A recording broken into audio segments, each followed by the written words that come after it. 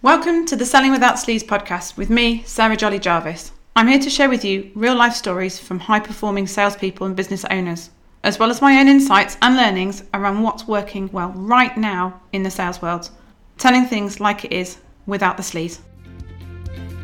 Hello and welcome to today's podcast. I'm your host, Sarah Jolly Jarvis, and today I am joined by Doug Brown. So who is Doug Brown? Well, he's based in the States.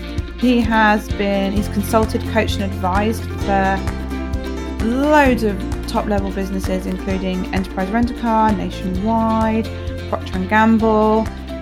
He's also written a best-selling book, an international bestseller, Win-Win Selling. He's also got a new book coming out, which he's going to touch on today. And today we're going to be talking around how to generate more income, how to grow your business without taking on new clients. So what you can do with the clients you currently have to maximize those clients, or look at, potentially previous past clients and how to work with them to maximize the potential and generate more income. So, it's not always a good idea to be taking on more and more clients. Sometimes it's a case of maximizing what you've already got.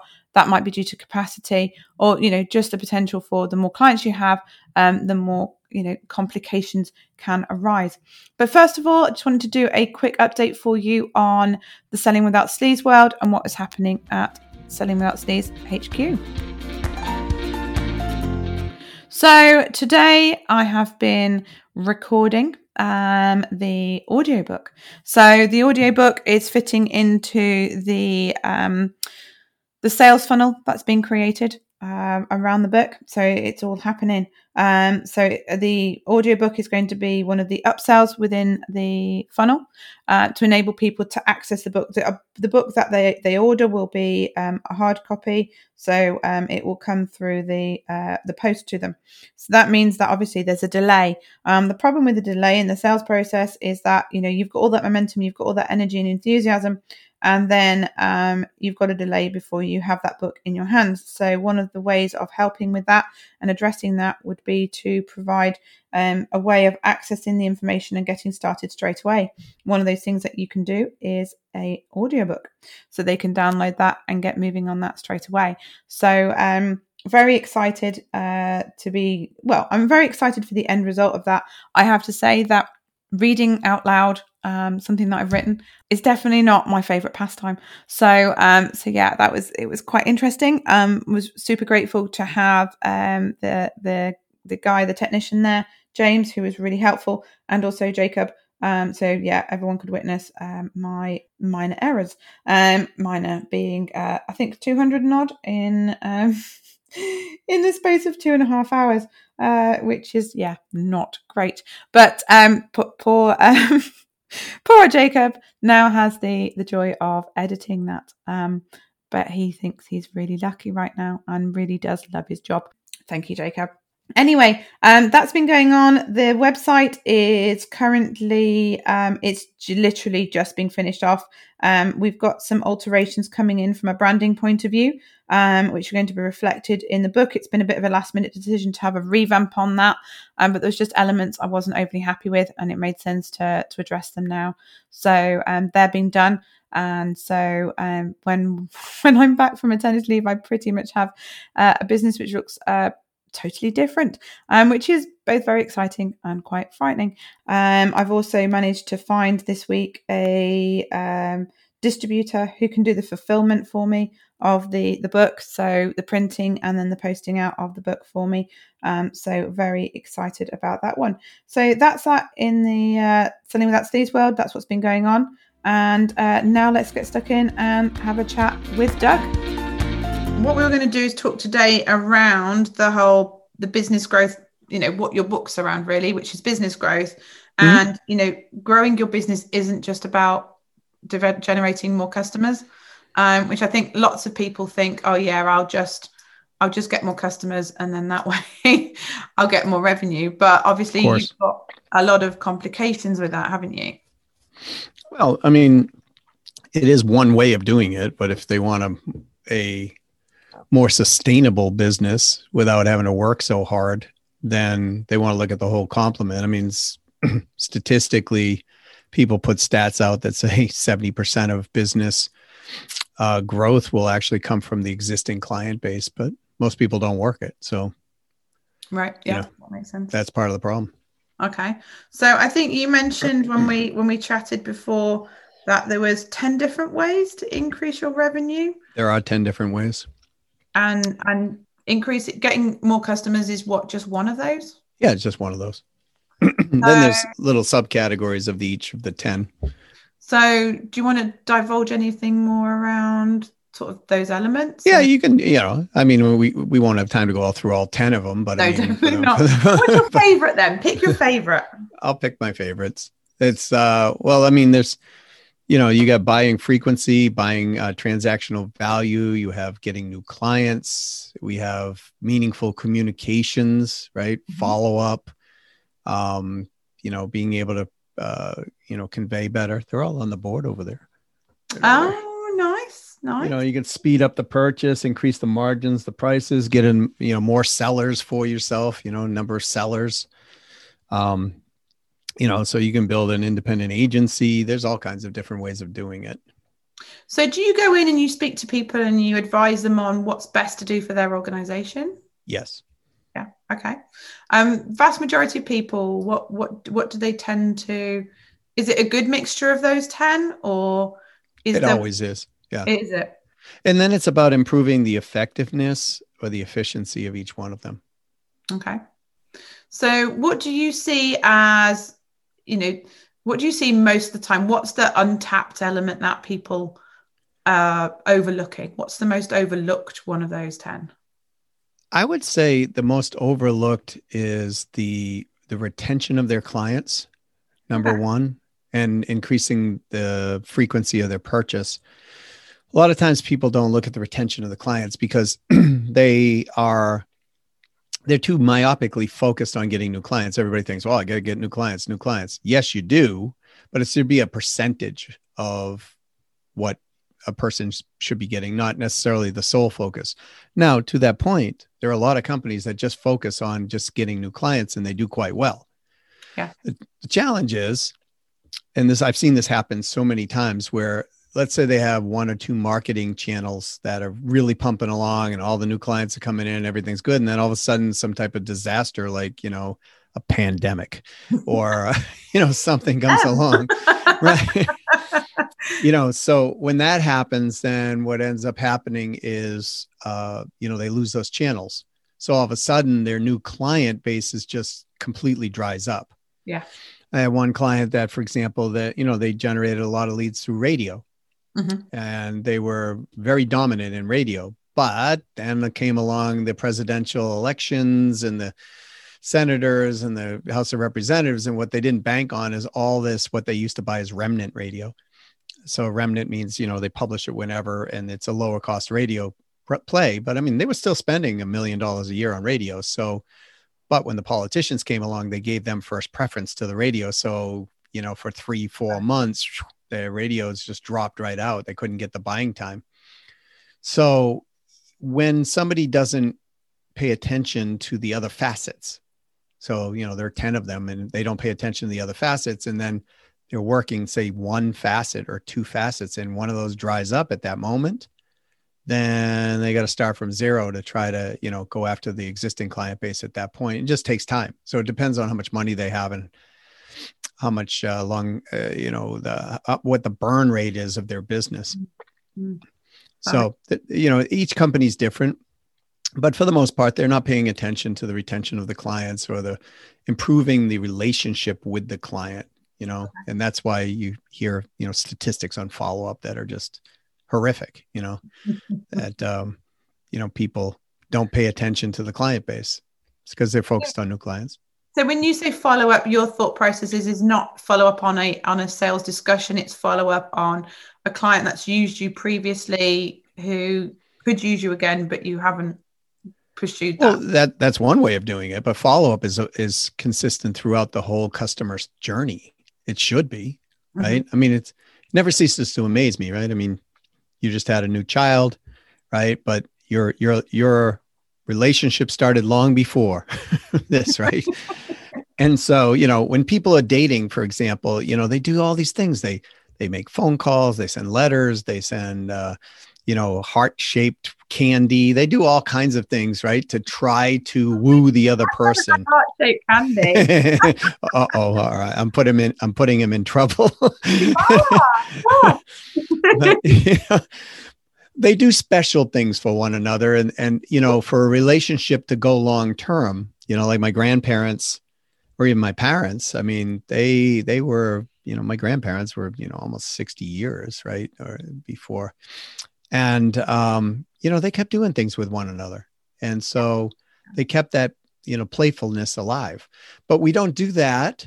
Well, I do, but most of the people that I talk with do not do that regarding their business relationships. So think of that as the first time, you see the person and you're like, wow, your heart flutters and you want to go say something. You establish a connection in a relationship.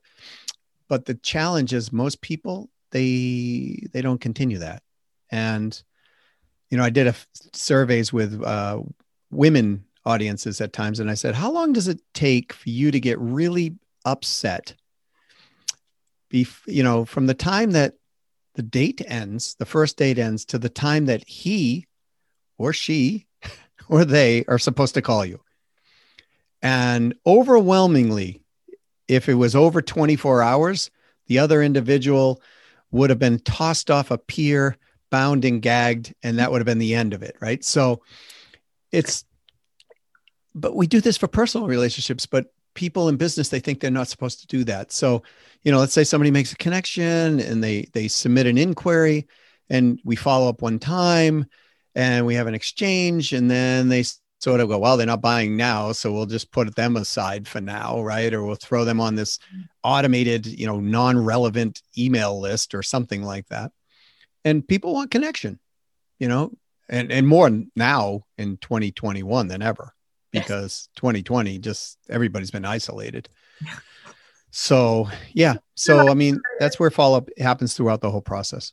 Yeah, that makes sense. So, treat your current customers like the customers that you're trying to get right now. And yes, and value the relationship, because when we are in constant communication with others, we can expand the sale. So there's always, a new time somebody comes up. Like I have a client that called me back because I'm staying in touch. This is the third consulting job I've done with them. And, I didn't have to spend any new money to go get them. I didn't have, and the decision was like one phone call. Yep. We need you to do this. Bam. What's the price? Right. And it's like, oh, I'll do it for this. They're like, oh, okay, works. Right. Because we have a relationship. And so, yeah. And then, you get referrals that way. You get, all the type of expansion of a sale that people want, but they're not paying attention, most people, to their current client base or even their past or dormant clients. And so what ends up happening is, the relationship gets stale.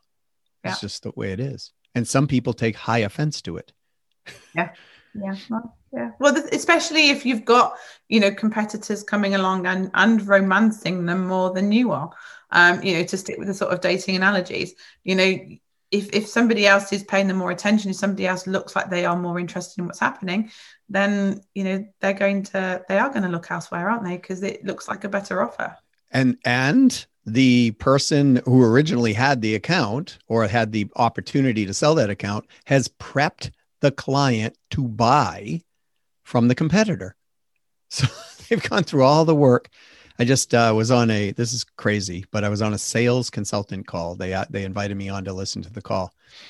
And one of the sales consultants came on and said, I just lost a $350,000 deal, which is annual recurring income for this particular industry. And the average client stays 5 to 10 years. So it's actually like, 1 point, whatever that is, 7.5 million, 6 million, whatever, to, 3.5 million. Now, here's the crazy part. The commission they pay that sales rep is 50%. So $175,000 a year in commissions gone for the next 10 years. Why? She talked to the company, she got them all prepped, all ready, and then never followed up. And so what ended up happening is a competitor came in and it was a quick decision. They're like, yep, we're ready to go. So they closed the deal, and she lost out on, let's say 10 years, $1.75 million in commission because she didn't follow up. Why didn't she? What was her thought process on not following up? Ta-da. A lot of people just, hey, I'm busy. I don't follow up because, geez, I got so many things going on. I've got new clients I'm trying to get all the time. I don't have a system for follow-up. I don't have anything automated. It just goes on and on. But if you really think about follow-up, it's a common courtesy. Yeah. Just like if you went out on that date and you didn't call that gal within 24 hours, she views it as a violation. Most of them, most of the women, the high majority, like 80% of the audience was like, forget it. He's, they were talking about a he, and they would say he's dead. It's like, it's over. But, some would give him up to 48 hours. None would go over 72 hours in the audience. And this was an audience of several hundred people. So it's like, yeah, decent sample size. And I've done that many times. So it's been consistent. So, it's a common courtesy. It shows people that one cares. And the reality is behind every business buying decision is a personal agenda. Yeah. And if that agenda is, I want to trust this person, I want to like this person, I want to respect this person, I want this person to show me they care, and we don't, well, guess what? No sale. Yeah. And somebody else will come along and, show that they care, and then that's it, job done. Yep. And that's what happens. They woo them in a different way and bam, the sale happens. And that's the end of the game, because now, even worse for the original seller, someone else cared. So now they have a relationship with somebody. They go, I cared and you didn't. Right. So now in their mind, it's no longer about the business decision. It's about the personal pain that they're feeling that the initial salesperson or the initial person contacting them didn't provide for them. So now it's about an emotional and a personal issue versus a business issue. And then that will be very difficult to undo as well, isn't it? Come back from that position, because it's how you made that person feel. It's their initial experience with you. You're kind of the nails in the coffin, isn't it, really? Yeah, it is. You could pull the nail out and you can reestablish, but it's a longer road. Longer road. Yeah. Especially when they've just signed up to something like that. Oh yeah. that deal's done, if they, unless the other company just completely botches it for whatever reason, but that deal's pretty much done. Yeah. I think that's it, isn't it? Is during that, because I always talk to clients, because people do see it as it's the customer's decision, but actually the whole sales process, it's a two-way thing, and it's a relationship thing, and particularly when you're dealing with people on a service level and you're going to be working alongside them, it's as much about you being able to work with them as them being able to work with you. And if you don't care in the beginning, when are you going to care? I used to be in the music business and I played in bands. And I used to always tell my bandmates, we got to look long-term, right? Because if we were ever successful, let's say that we ever become Aerosmith or whatever, right? We've got to like each other down the line in order for us to want to be in the same room, right? So let's do everything to take care of one another, because it's going to be tough times. Tough times when especially in the music business, riding on a bus with 6 guys and the crew for 300 days a year. You better get along, right? You better be able to take care of one another. So, and some bands don't, and they still do well. I've heard bands, like the Who and things like that, the older bands, they didn't get along well at all. Now, I don't know if that's true or not, but so it can happen, but it's in the minority versus the majority. So you're absolutely right. Yeah. Yeah. You've got to, yeah. And it's an opportunity for you to be like, actually, if you're going to treat me like this. And I think that's the thing is, I've come across with clients recently that it's the way they've been treated by customers hasn't been great. And it's been, well, I'm paying you so I can behave however I like. And it's actually like, no. you can't. There needs to be a mutual respect there. And actually, that's where you can kind of make that. Yeah, you're not an indentured servant. You're not a prostitute, not you specifically, but anybody. Clarity. Right? I covered myself on that one, I hope. You know, I used to say that to people all the time. It's like, you might be paying me, but you know, even if I was a call guy, I would say no to certain things. Right. So Yeah. it's got to be a two-way street, because any relationship that is anything of quality of substance is always a win-win. It's always a two-way street. And we're not dealing with, this is the thing, people don't realize, we're not dealing with titles. We're not dealing with company names. We're not dealing with any of that. We're dealing with people first who have titles, who have names, who have businesses, right? And so people forget the human element, and it's a big, big flaw. And I see them drop that all the time in revenue growth. And I go in, you know, and I'm like, when's the last time you talked to your past dormant clients? They're like, 3 years ago. It's like, well, you know, so, you know, how much business are you getting out of them? Oh, nothing. Right. Well, no kidding. Right. So it's weird. You know, we go back and we re-engage the client base and they start picking up new sales.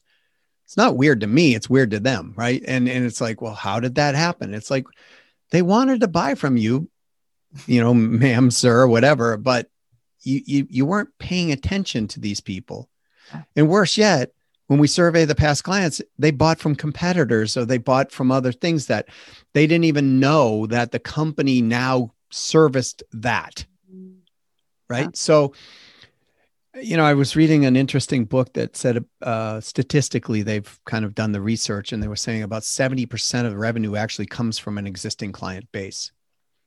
And I don't know if it's that high, but I do know that, you know, it can be substantial. And I do know that we can spawn additional relationships from current clients because they already have built-in trust. And, you know, that's a big thing. No one wants to, you know, feel like they're going to refer somebody that they've had a relationship with for 10 years. And then that person, you know, on their 10th year and 6th day comes back and goes, why did you send me this person? They're aggravating me to beyond. Right. So, you know, so people are very careful about the referrals many times because they want to protect their relationship, and that makes sense. So if we don't have a human relationship and we don't have a relationship with this person, thinks, man, this person covered my back, my sides, my flanks, my up, my down, whatever, then why would they refer? It doesn't make any sense. Fundamentally, people buy from people, don't they? Oh, it's always been the case, right? Before there was slick marketing, before there was, you know, all of that stuff. Yeah, I mean, people, you know, the old system when we didn't have currency was barter, right? So what are you bartering with? You're bartering with people, and your word was your bond at that point. And nothing's changed. It's just technology has changed in a lot of ways. And a lot of people like to hide behind technology. You know, they don't want to have the conversation. They don't want to have the tough conversations, and the tough conversations are some of the best because that's usually where a lot of big high-end sales come out of. Yeah. Right? There's going to be some pushback in most cases.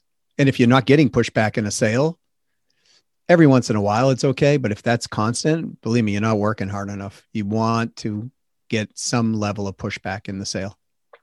Well, I think pushback is a very good indicator that that person's taking it seriously, isn't it? Mm-hmm. I think, you know, I've had conversations and I've spoken to clients, and, you know, that phrase, it was too easy. And you know that person is either going to just totally ghost on you, yep, or they're going to be that person who 1 week they're going with what you do, another week they're going with what somebody else does. Whereas actually the loyalty, one of my most loyal customers was very... was very unenthusiastic the first time they'd met me, you know, because they'd had actually a bad experience with the client, with the company I was working for. And so, you know, they were not bought in, they were not convinced. And it took an awful lot to build that know, like, trust with them. But I managed it. And that's the thing is if they, you know, walking into a room and somebody going, oh, yeah, I'll do that, I'll try this. They're ones which when your competitor walks in the room and they get the same response, you know, it's yeah. Especially if your competitor drops their price by, you know, 20% below yours, right? So a lot of what I teach people, because I teach conversational sales mastery as well, and how to convert, you know, having conversations. And too many people make a sale then undo the sale because they start talking again, but make the sale. And then after it's endorsed, what they don't do is tie it down.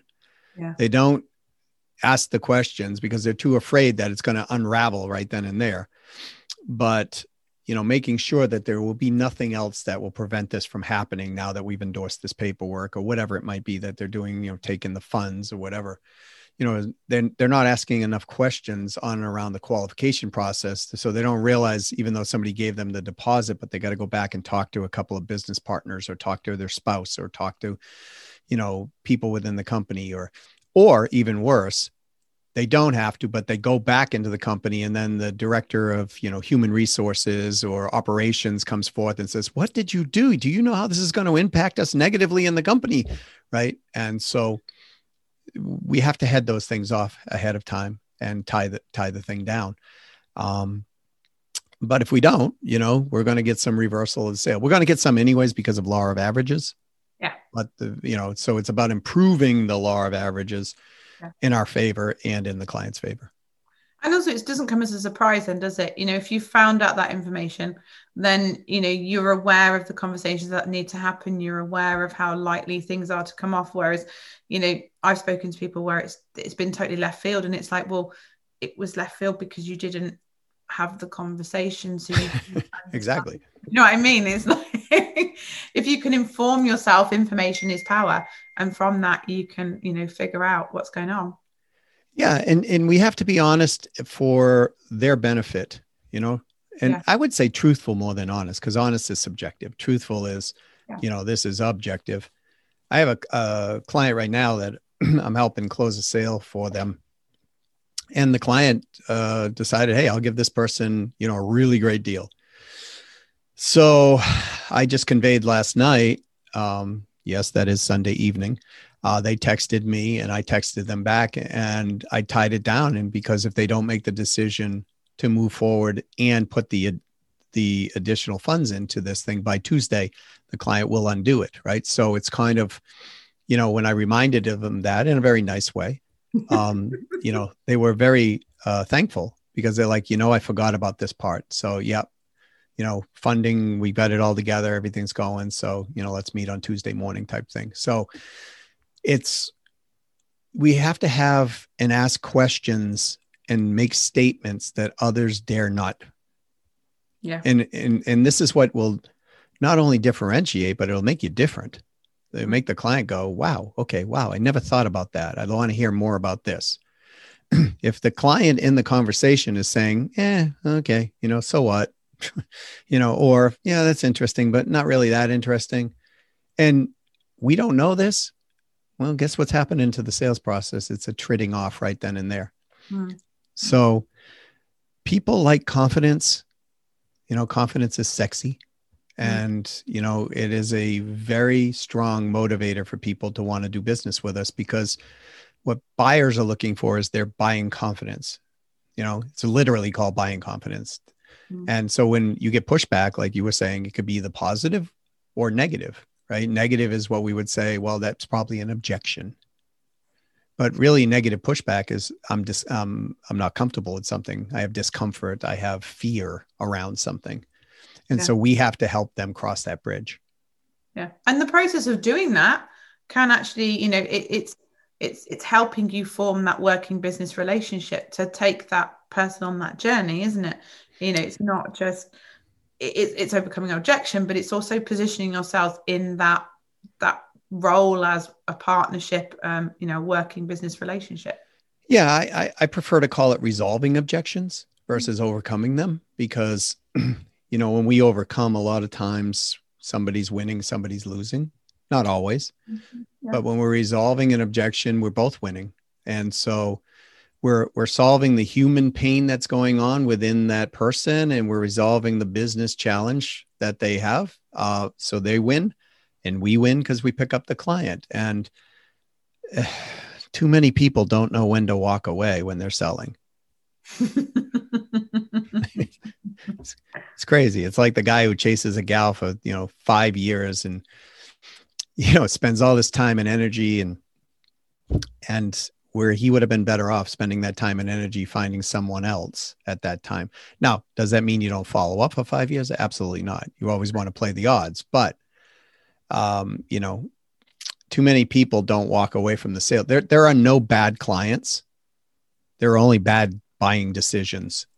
And so we, as the seller, if we induce that, if we make that bad buying decision happen, you know, oh, I got to hit quota this month, or I got to do this, and we just kind of sneak them in, and then it blows up, and it's like, oh my gosh, this client is the client from hell, right? Type of thing.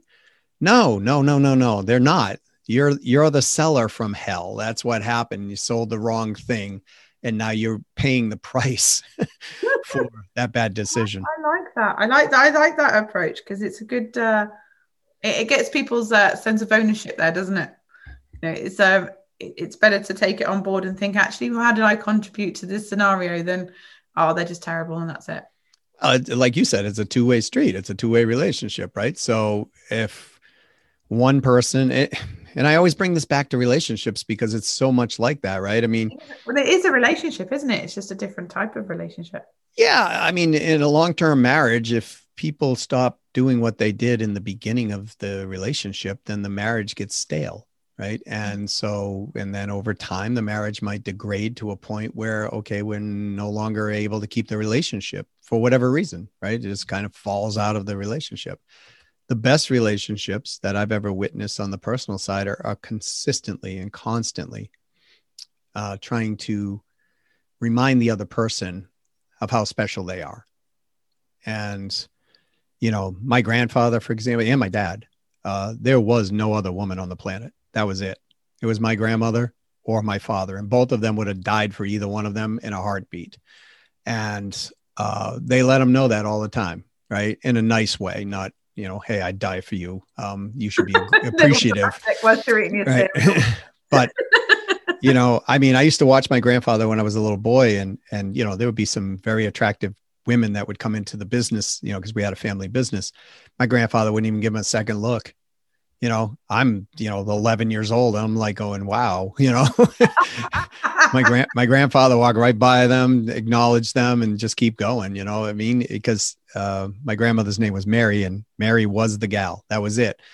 And, you know, I remember them having their 50th wedding anniversary and them dancing and kissing and holding on to one another, and seeing how grateful my grandfather's eyes were, you know, with my grandmother there.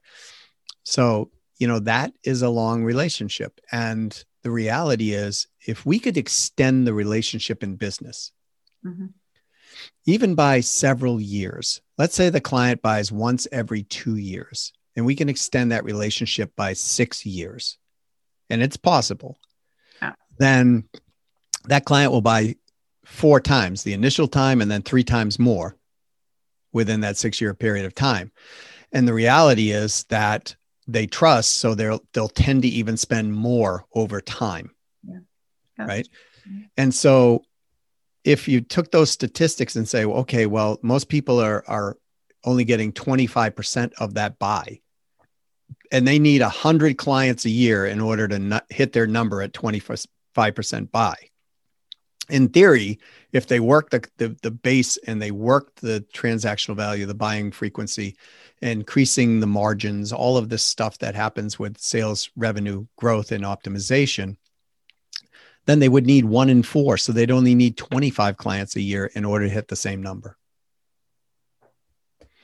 There you go. And that's why it's not all about just chasing the new business. It's not just about chasing the new relationships. It's about nurturing those relationships. Yeah, it's both, really, right? It's in tandem, right? So but it's not solely, as you said, about just getting new relationships. And because if one is doing that, then they are working what people say harder, not smarter. Yeah. Right. And if they do the right thing by the client, and they can spawn, let's say, 2 to 3 referrals a year, hopefully, if not over the lifetime, you know, a lifetime of the relationship, then what ends up happening is their marketing cost drops significantly, and their profitability goes up in a big way. And the reality is that they're working easier because a referred client already has that trust built in from the other person. So it will generally close higher, depending on how the client refers, sometimes as high as 80% on average, right? So it's a lot easier sale, but you can't take them for granted. You still got to go through the whole process, right? So, but what it is it lowers the barrier of entry and drops the guard. And so now we can get to the real issues far more than just trying to, discover what we really need to do. Overcoming the, I don't know you, I don't trust you, I don't, you got to prove yourself to me type of thing. Yeah. That makes sense. No, that really does. That's great. Oh, that's been fun.